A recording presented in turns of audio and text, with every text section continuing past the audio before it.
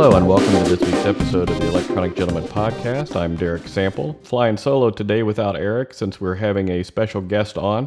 David Hergert is joining us today. He has been Core's financial advisor since day one, and he's been with us through all of the different progressions and changes that we've made along the way. I think it's going to be really interesting to hear his advice to new business owners. And we're going to cover a lot of different topics about cash reserves and corporate structure, retirement, that sort of thing. So I'm going to give him a call and we are going to have a chat. Hi, Derek. This is David. Hey, David. How's it going? Good. Thank you. Good. First of all, I thought maybe you could give us a little bit of background on you. I know that you're at Ameriprise now, but how did you get involved in this line of work? Right. My father actually owned this business before me, and he was getting to, he was 75 years old, and he didn't really have a way to get out of the business. There was value to the business, but not in terms of physical assets. It was all just, his reputation in the community, his goodwill, so to speak. So he was looking for a way to get out. I was looking for a change from my previous career, which was a police officer. I was looking for something that, had a little better hours and a little safer. So I worked in the business with him for a couple of years and then learned about the business, slowly transferred, information over. And then after a couple of years, I bought the business from him. That was back in 2010. And then I worked this business by myself for a few years. I had an assistant. And then I sold my business to another couple fellows who worked at Ameriprise. And so I've been on the kind of the sales end and the purchase end of this business. And now I'm actually an employee and I work for them.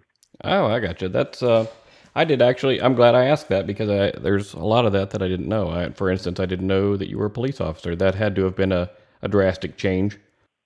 That's right. I did have a finance degree from college a long time ago, but yeah, for 11 years I was a policeman and I didn't use it, so I finally got to get back into it, and it's been a really great experience.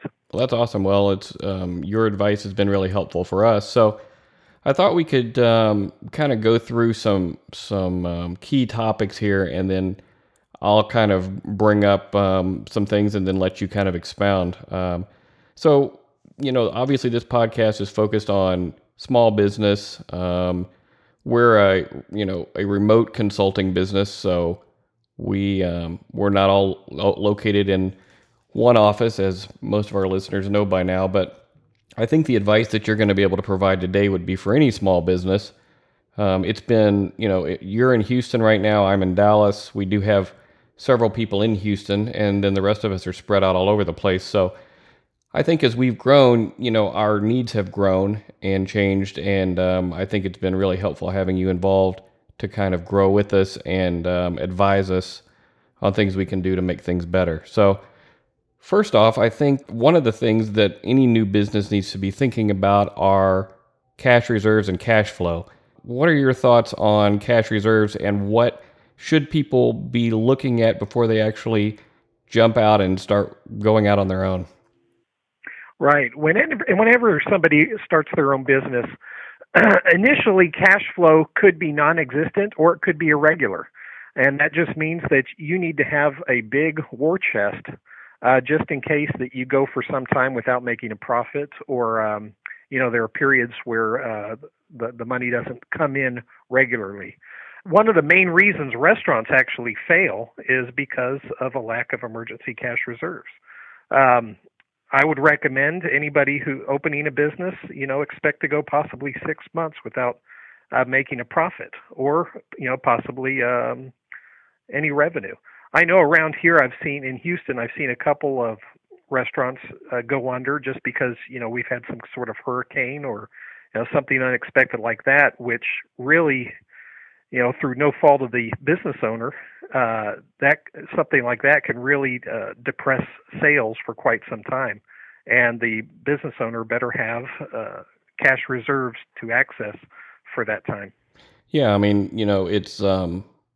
you really do have to plan for the unexpected. You can put together a business plan and talk about, what your projections are going to be over a given period of time, but it's so important. I know we've been in that situation where, either business slows down, it's just events happen. And so 6 months, sounds certainly like a good plan. And, we went into this without that. And, it was a struggle. We were fortunate enough to get some big clients right off the bat.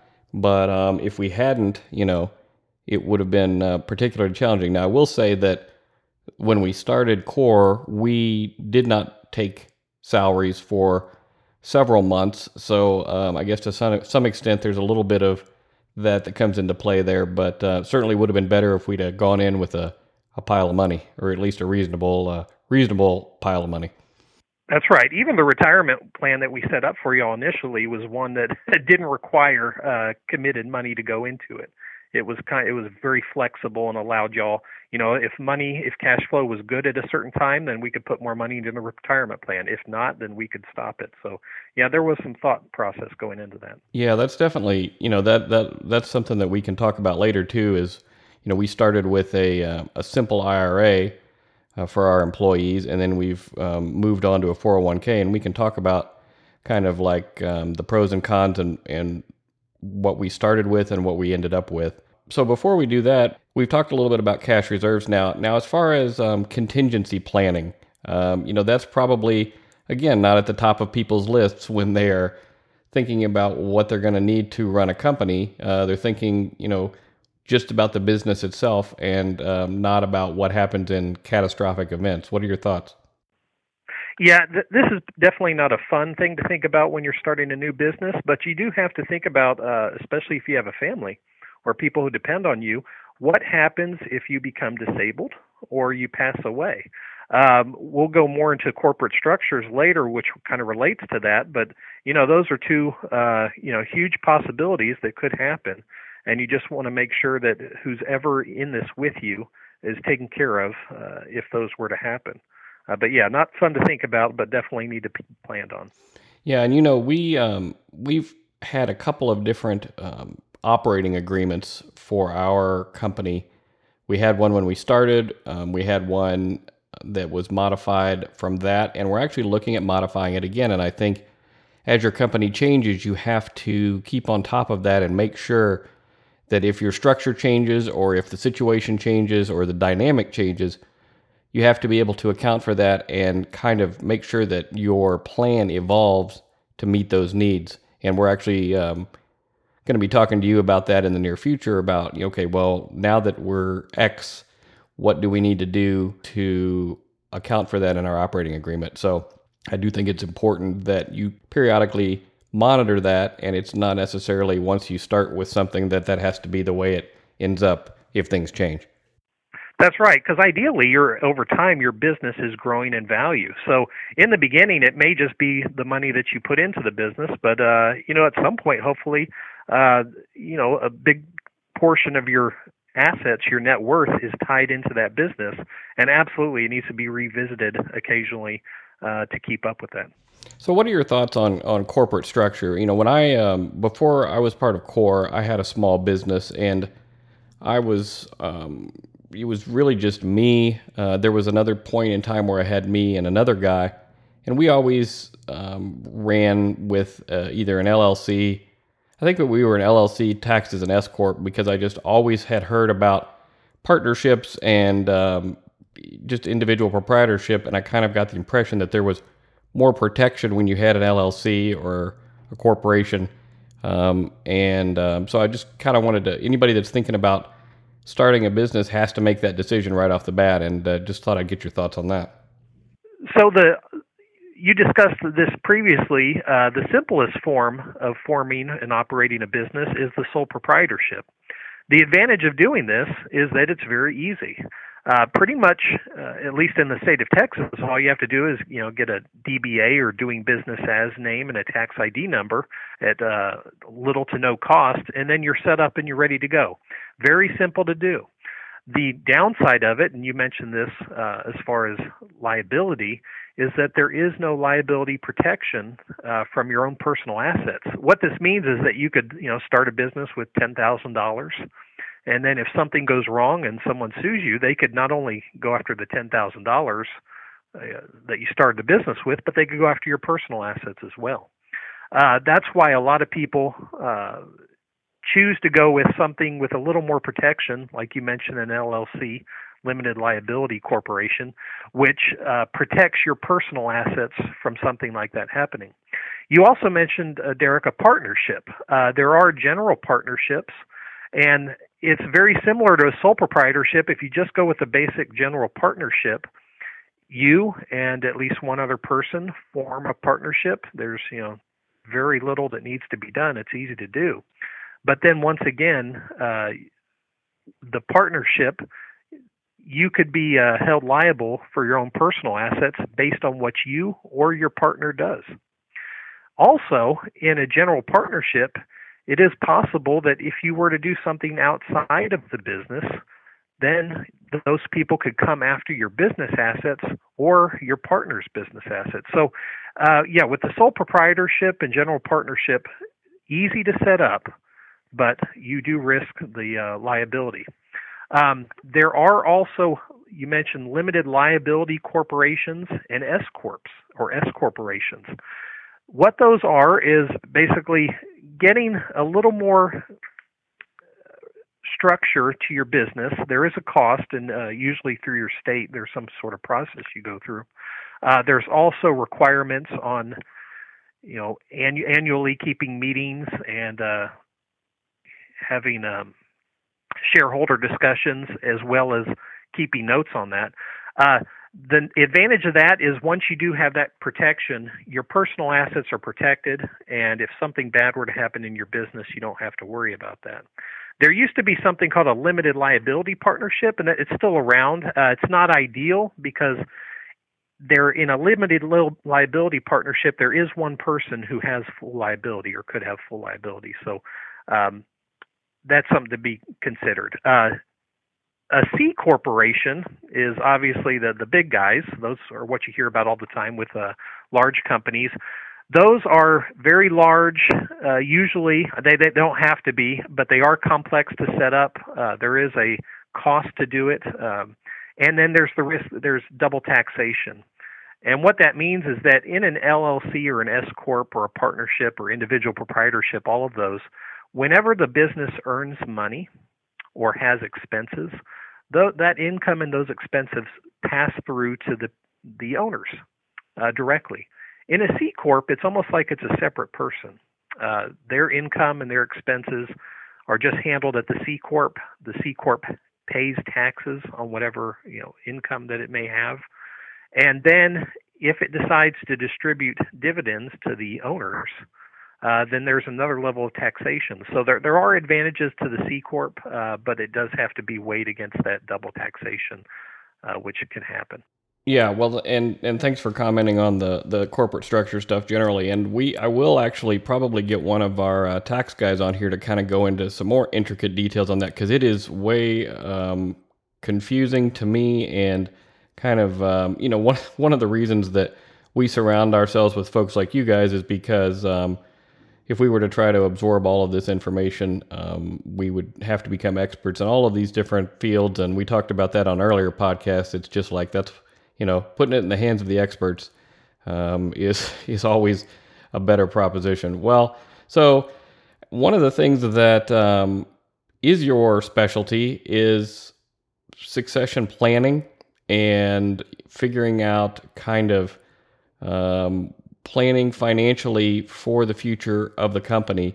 So if you want to go into kind of your thoughts on that, and what do we need to focus on as a small business to make sure that when it's all said and done and we're retiring, or just in general keeping everything prepared for our families, what's your advice on that? Right. And one of the funny things about succession planning is that we do give advice on it, but also a lot of people give us advice on it. As you can imagine, financial advisors typically are in a small business format, and a lot of times it's just one single person as the financial advisor, or there can be partnerships. So this comes up a lot with us as well. One of the things you'll see with the sole proprietor is that many of us will have a buy-sell relationship with a colleague. That colleague may or may not be, in the same building with us, in the same office with us. I've heard about it from many different people doing it different ways. But just having a case where if you were to retire or you were to pass away or get disabled, like I talked about earlier, is there somebody who can buy the business? Because, let's say myself, for example, if I were to pass away in this business, you want to get some value out of this business. My wife, who does not have any knowledge about financial planning, she wouldn't know who to contact about selling my business, and she wouldn't know what a fair price was.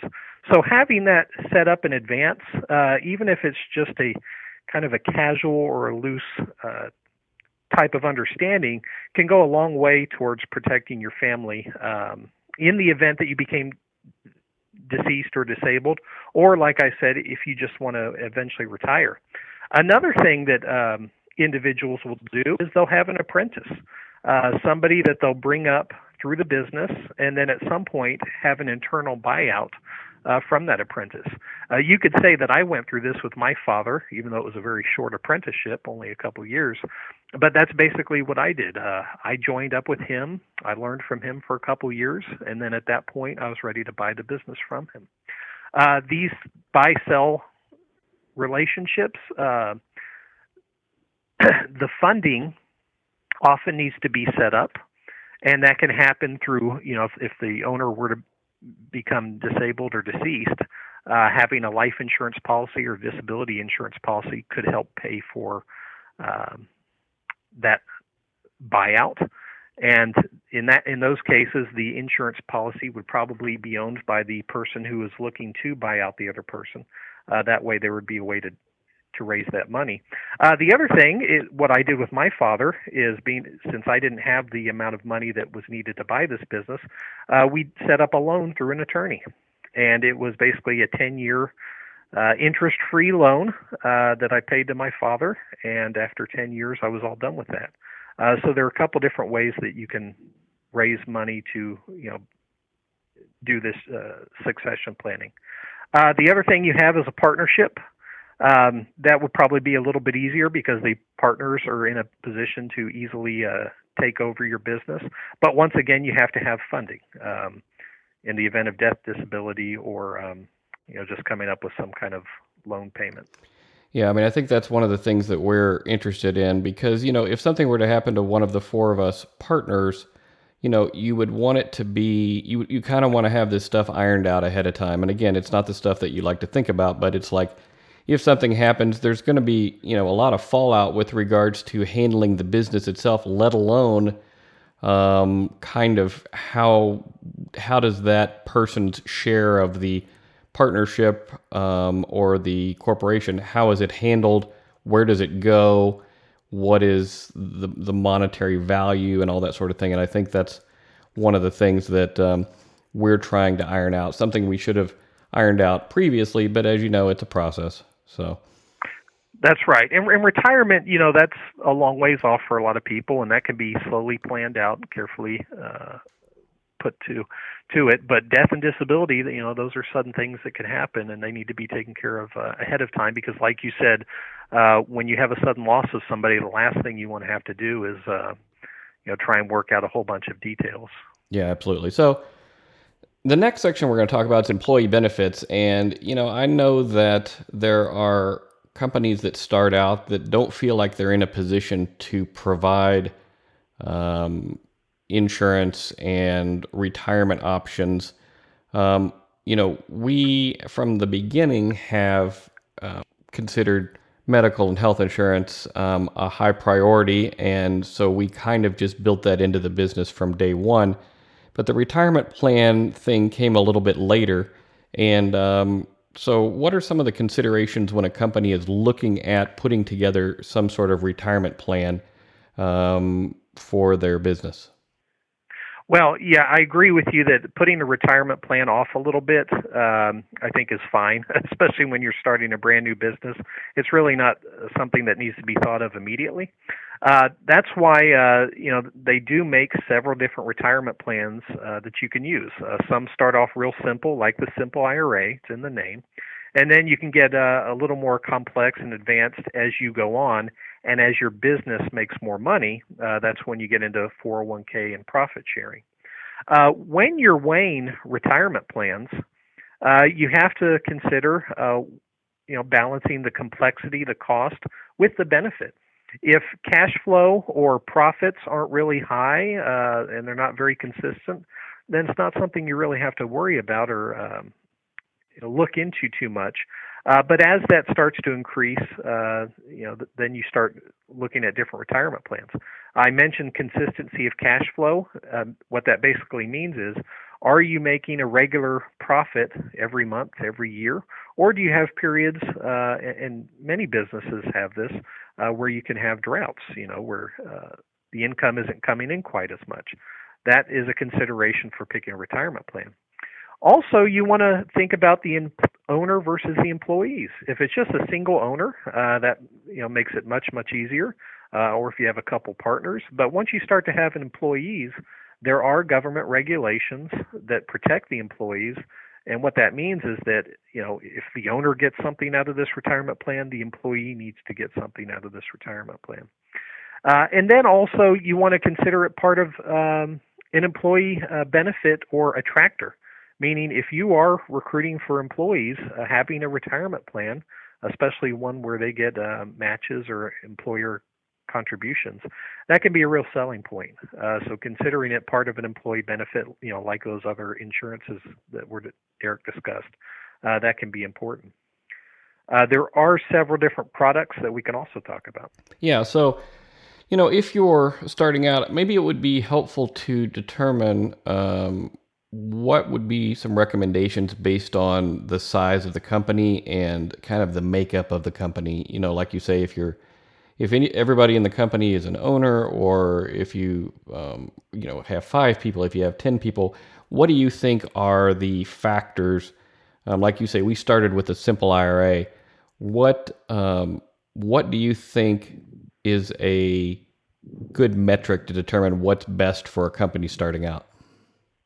Right. I think it's going back to that, thinking about the size of the company, and then what is the primary goal of the retirement plan? Is the primary goal to defer from taxes as much money as possible for the owners?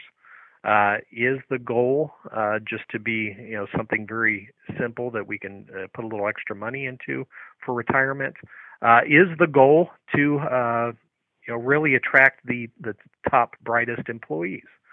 Figuring out those goals will go a long way towards helping you figure out which retirement plan to go into.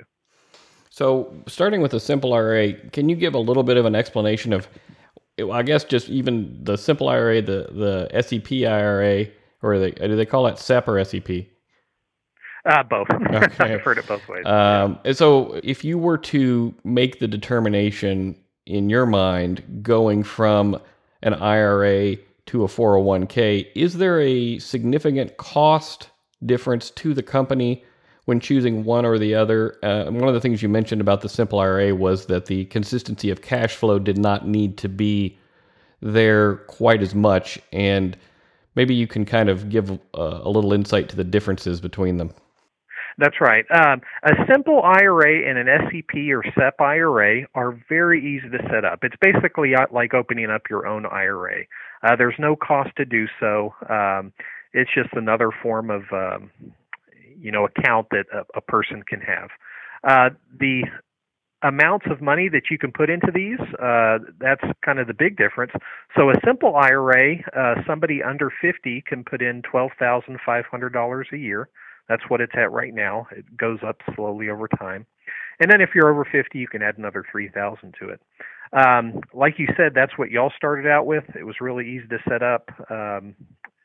You didn't have to do a whole lot, Derek, except for setting up the the contributions for the companies to the employees.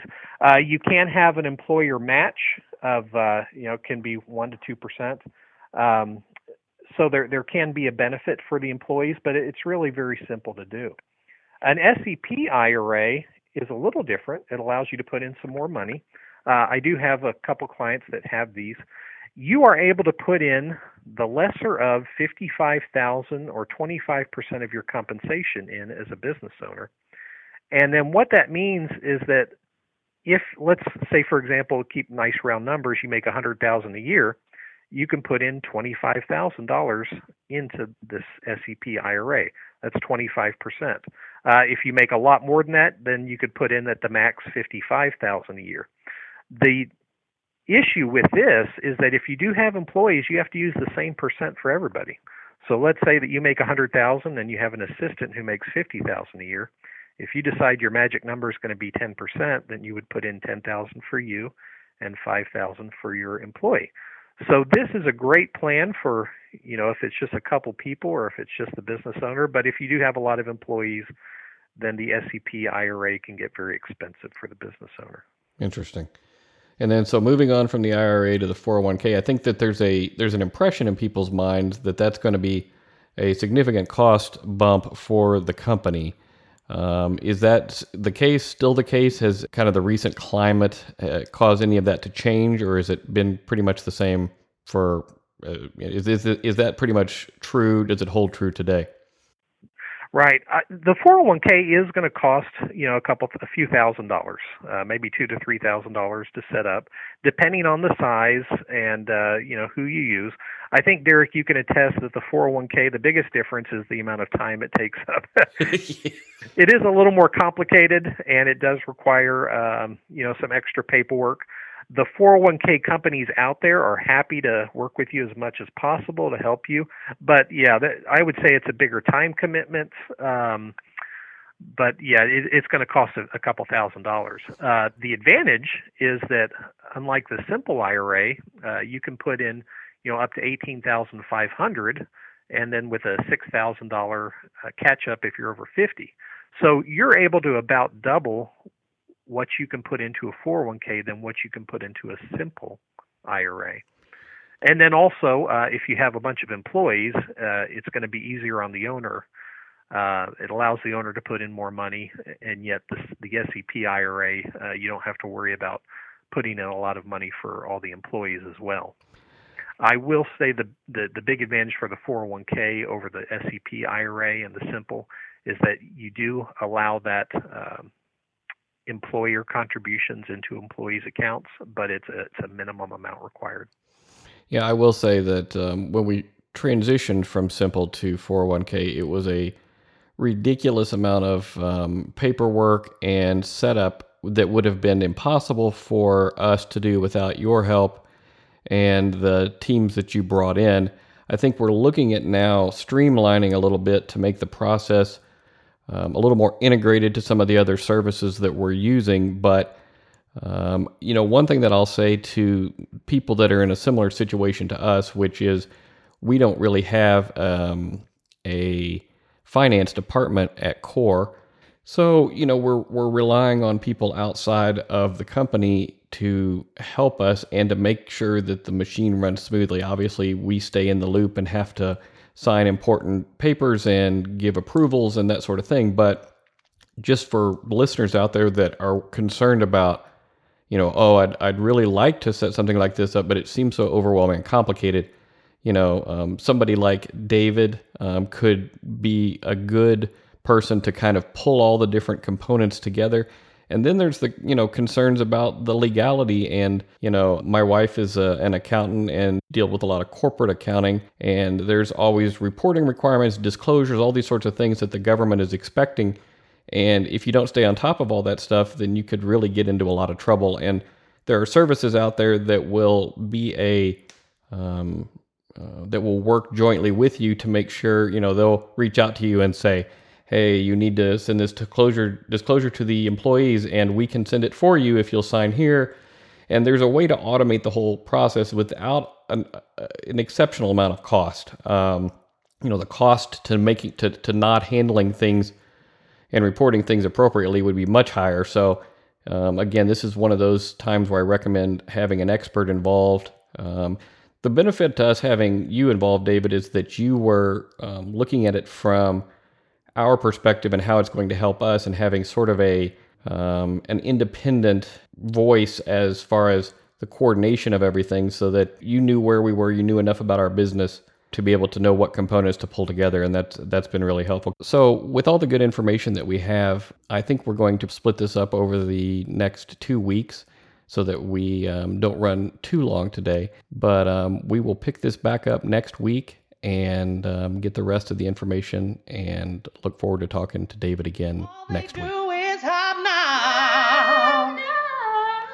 Listen to the electronic gentleman today.